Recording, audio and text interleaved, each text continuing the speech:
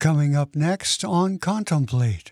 Paul and Silas were content even when they were beaten. Even when they were in these tortuous stocks, they'd been violently beaten.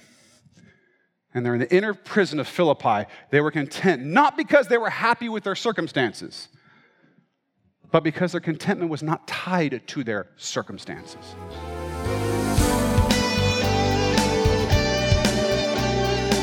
That was Pastor David Robinson from Axe Church in Camas, Washington, and this is Contemplate. I'm Ron Hagelgans. Thanks for being with us today for Part 9 in our series Contentment in Christ. Contentment is a tough one. We all want to be content, and we all try everything to try and be content, but sadly for most of us, we just have a difficult time ever finding it. Well, today Pastor David is going to show us some powerful examples of what real contentment looks like. So let's dive in. We'll begin in Acts 16, verse 19, so please get out your Bible. And here's Pastor David with today's episode, recorded live at Axe Church.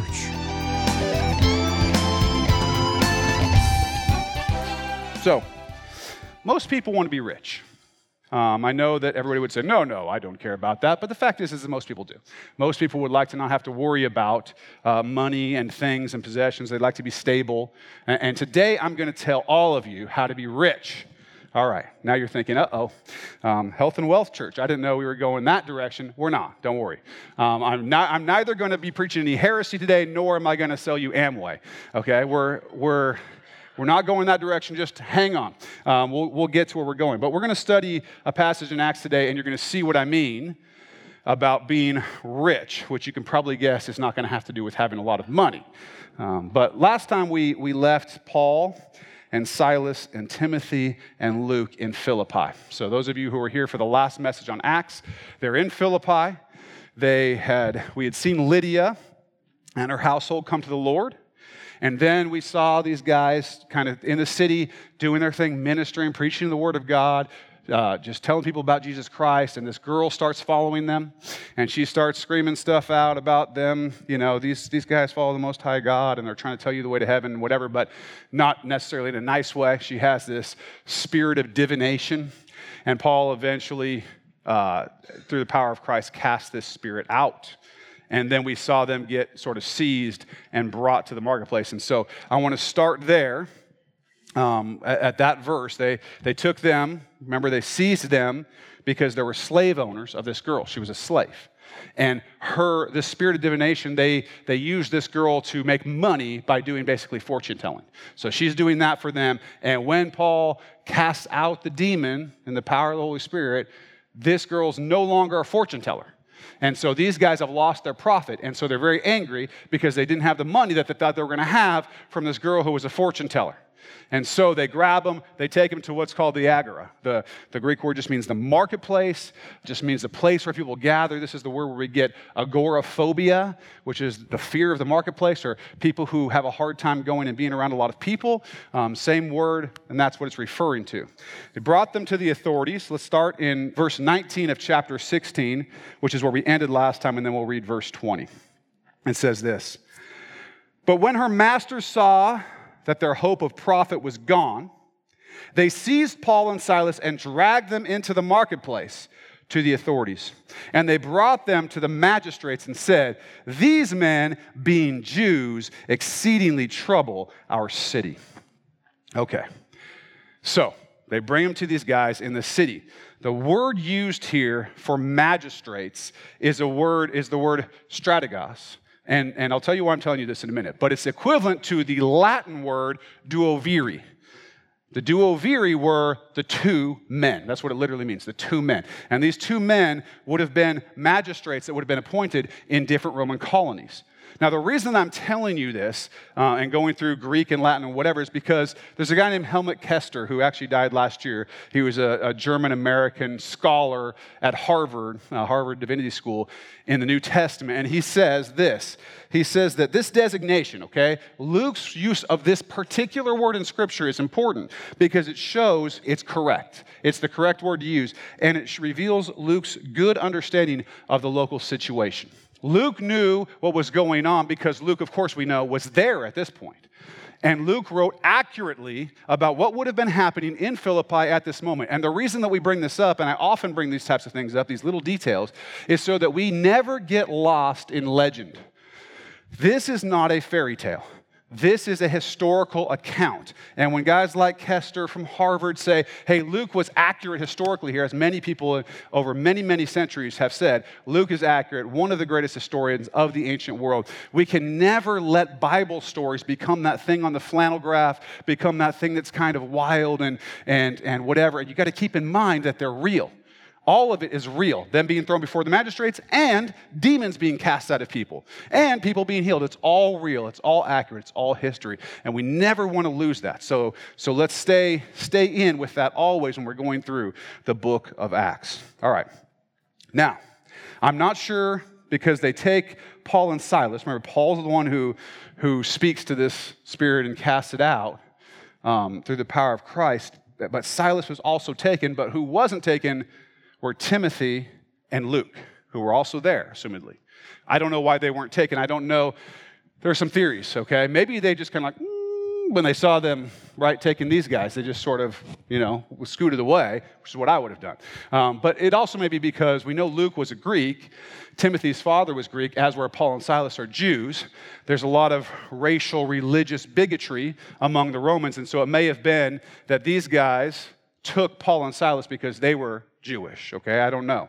But we will go to the next passage here, the next verses, and I'm going to read number 21. It says, and they teach customs. Remember, they said, these men being Jews exceedingly trouble our city, and they teach customs which are not lawful for us, being Romans, to receive or observe.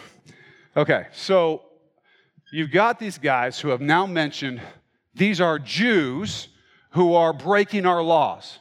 Remember, these slave masters weren't mad about them preaching Jesus, which is what they're accusing these guys of. Oh, they're preaching these new gods. That's not what they were mad about, remember? They were mad because they lost the profit from their slave girl who was fortune-telling. But they figured that they could rile up the crowd. Remember, they're in the agora. They're in the marketplace where all the people are. And the magistrates by saying, these are Jewish men who are trying to break our Roman laws. So they're bringing this national pride, this sort of racial and religious pride up in order to get what they want, which is for Paul and Silas to get in big trouble. That's what they care about. That's why they're mentioning this. They didn't talk about what they were really angry, their loss of profit. They talked about that. And to be fair, Paul and Silas were breaking the law. In Cicero's treatise on laws, there was a law that said, let no one have private gods, neither new gods nor strange gods, unless publicly acknowledged. So it was technically illegal for Paul and Silas and Timothy and Luke and other Christians to be talking about Jesus Christ because this was not an officially recognized religion sanctioned by the Roman government. Okay, they would have seen this as an offshoot of Judaism, as bringing new gods. We'll see that later also. He's talking about new gods. Okay, this was illegal. Now, illegal, but not generally enforced. Not generally enforced, but they did want to enforce it this time because they figured if they could rile up enough anti-Jewish sentiment in these guys, they might be able to get them in trouble. So let's see what happens. 22 through 24. It says, then the multitude rose up together against them. All the people that are in the agora, they're all getting upset because it's like, oh, look at these Jewish guys. They're against our culture. They're against our laws. They're coming in here and they're causing trouble. So the people get riled up. And the magistrates, the duoviri, tore off their clothes, not their own clothes, but Paul and Silas's clothes, and commanded them to be beaten with rods. And when they had laid many stripes on them, they threw them into prison, commanding the jailer to keep them securely. Having received such a charge, he put them into the inner prison and fastened their feet in stocks. So, it worked. They got people riled up, and they decided to do something to these guys. They got angry. The people got angry. I'm guessing the magistrates were probably at some level influenced by the fact that the crowd clearly wanted blood here. And so they did. They tore their clothes off, and they beat these guys down. And FYI, this was not a little spanking with a paddle. That's not what this is. Let me sort of set the stage for you of what this would have looked like. We've studied that these magistrates are called the duoviri. Now, the duoviri, which is the two leaders here, these guys would have had some folks with them called lictors. And lictors were basically bodyguards. Okay, the Roman bodyguards. And the duoviri, from my research, would have had 2 each, probably. So you got 2 duoviri, follow me here with the kind of setup, 2 duoviri, and each one of them has 2 bodyguards. Now these guys, their job was to go around everywhere that these magistrates went. Everywhere, to their house, to the baths, to the marketplace, to wherever. And what they would do is basically move the crowds out of the way, protect these people. They were bodyguards. And because of that, they would have been big, strong guys, really big, strong guys. And so that's who they have. They had these guys with them. And these guys would have carried something called the fasces. The fasces were basically a bundle of rods with an axe head in it. And it symbolized the power of Rome. Power and the authority of Rome, the power and authority of these magistrates to carry out this type of a sentence on these guys. I've got a picture of what one of these guys would have looked like, sort of. That's not a photograph, that's a drawing. That's what one of these guys would have probably looked at. And you can actually find that thing, the fasces. We actually use it a lot in the U.S. as symbolism. I've got a few pictures here. One is in the chamber, the house chamber. You can see on the walls, I've got arrows pointing to them. Those are fasces on the wall.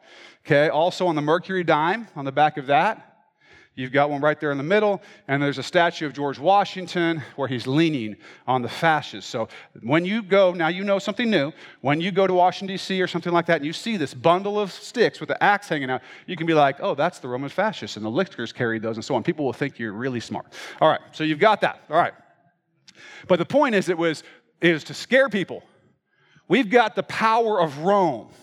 We've got the power of Rome. And these guys, when the magistrates say, beat them, you're talking about four big old guys with rods who are beating the living snot out of Paul and Silas. Let me tell you, there's a description from a guy named Cicero about a beating that happened. This was in a book by Clinton Arnold on Acts, and he describes one of these types of beatings. This is what he says. Cicero says he was beaten. The guy's name was Gaius Servilius. If you want to feel bad for somebody with a name, that's the guy who's being beaten. Cicero says he was beaten till finally the senior lictor, Sexius, took the butt end of the stick and began to strike the poor man violently across the eyes so that he fell helpless to the ground, his face and eyes streaming with blood.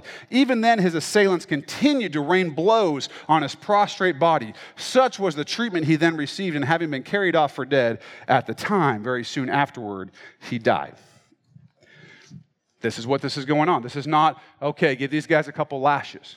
Give these guys a couple lashes. This is the real deal. It would have been horrific and violent. In fact, verse 23 says, when they had laid many stripes on them, they threw them in prison. Many stripes. So I just want you to understand what these guys have been through. They would have been, you're talking about a crowd cheering on some big, strong guys. They're not saying, oh, have mercy on them. You know what they're cheering. They're saying, beat these guys down. Beat these guys down. So that's what's happening. Then they take them, fasten their feet in the stocks in the inner prison. And the inner prison was generally held for serious criminals and people of very low social status. So the point was from the magistrates here is take these guys and humiliate them. Put them in the inner prison and fasten their feet in these stocks. And of course, these stocks were basically a torture device. They would be down on your legs, on your feet, so that you couldn't even move around. You couldn't adjust yourself to get comfortable. And if any of you have ever been beaten severely with rods, my guess is there's a lot of adjusting that needs to go on to be comfortable. So they're basically tortured in the inner prison after being beaten. And that's where we find Paul and Silas. And why? Because they were preaching Christ. Because they were doing what the Lord had called them to do. And as they did what the Lord called them to do, as all the health and wealth preachers would tell you, they got rich and happy and healthy and wealthy, right? Nope. Nope, they got arrested and beaten and humiliated, tortured, and put in prison. That's where they are.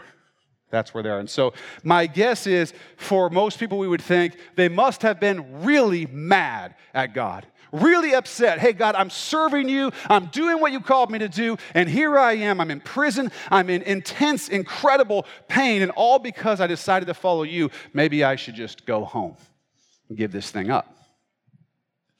Well, let's see what they did. Verse 25. But at midnight, Paul and Silas were praying and singing hymns to God, and the prisoners were listening to them. Okay, they're praying and singing. When I come to church on Sunday, if I have a slight case of the sniffles, I don't feel like singing.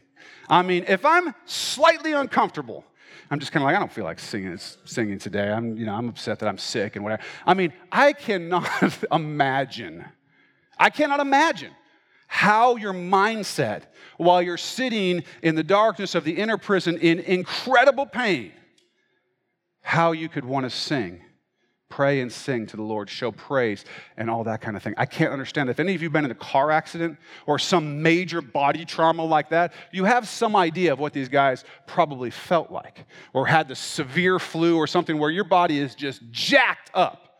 The first thought in your mind is not, hey, let's sing a song. It's just not the way we think. It's just not the way we think, but they did.